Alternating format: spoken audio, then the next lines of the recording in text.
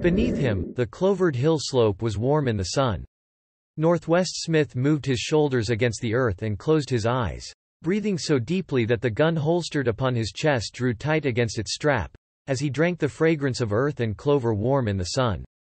Here in the hollow of the hills, willow-shaded, pillowed upon clover and the lap of earth, he let his breath run out in a long sigh, and drew one palm across the grass in a caress like a lover's. He had been promising himself this moment for how long? How many months and years on alien worlds? He would not think of it now. He would not remember the dark spaceways or the red slag of Martian drylands. Nor the pearl-gray days on Venus when he had dreamed of the Earth that had outlawed him. So he lay, with his eyes closed and the sunlight drenching him through. No sound in his ears but the passage of a breeze through the grass, and a creaking of some insect nearby.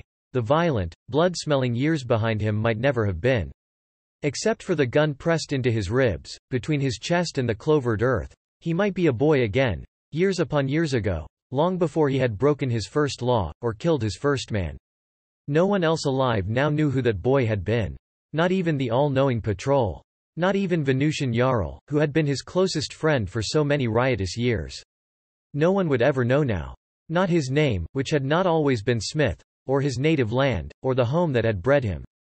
Or the first violent deed that had sent him down the devious paths which led here to the clover hollow in the hills of an earth that had forbidden him ever to set foot again upon her soil.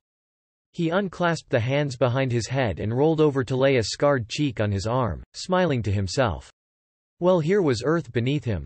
No longer a green star high in alien skies, but warm soil, new clover so near his face he could see all the little stems and trefoil leaves, moist earth granular at the roots.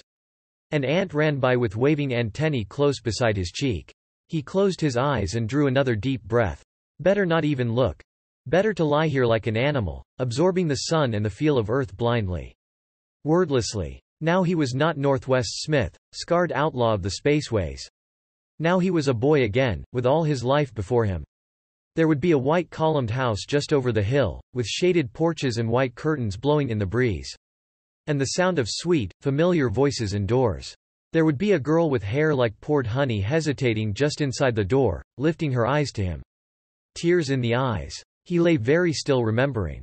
Curious how vividly it all came back, though the house had been ashes for nearly 20 years, and the girl. The girl. He rolled over violently, opening his eyes. No use remembering her. There had been that fatal flaw in him from the very first, he knew now. If he were the boy again knowing all he knew today, still the flaw would be there, and sooner or later the same thing must have happened that had happened 20 years ago. He had been born for a wilder age, when men took what they wanted and held what they could without respect for law. Obedience was not in him, and so, as vividly as on that day it happened, he felt the same old surge of anger and despair. 20 years old now. He felt the ray gun, bucking hard against his unaccustomed fist, heard the hiss of its deadly charge ravening into a face he hated. He could not be sorry, even now, for that first man he had killed.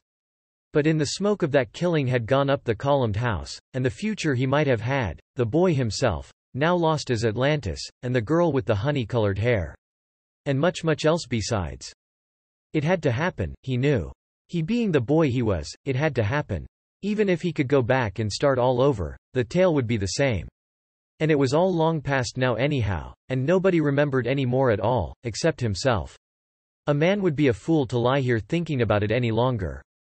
Smith grunted and sat up, shrugging the gun into place against his ribs.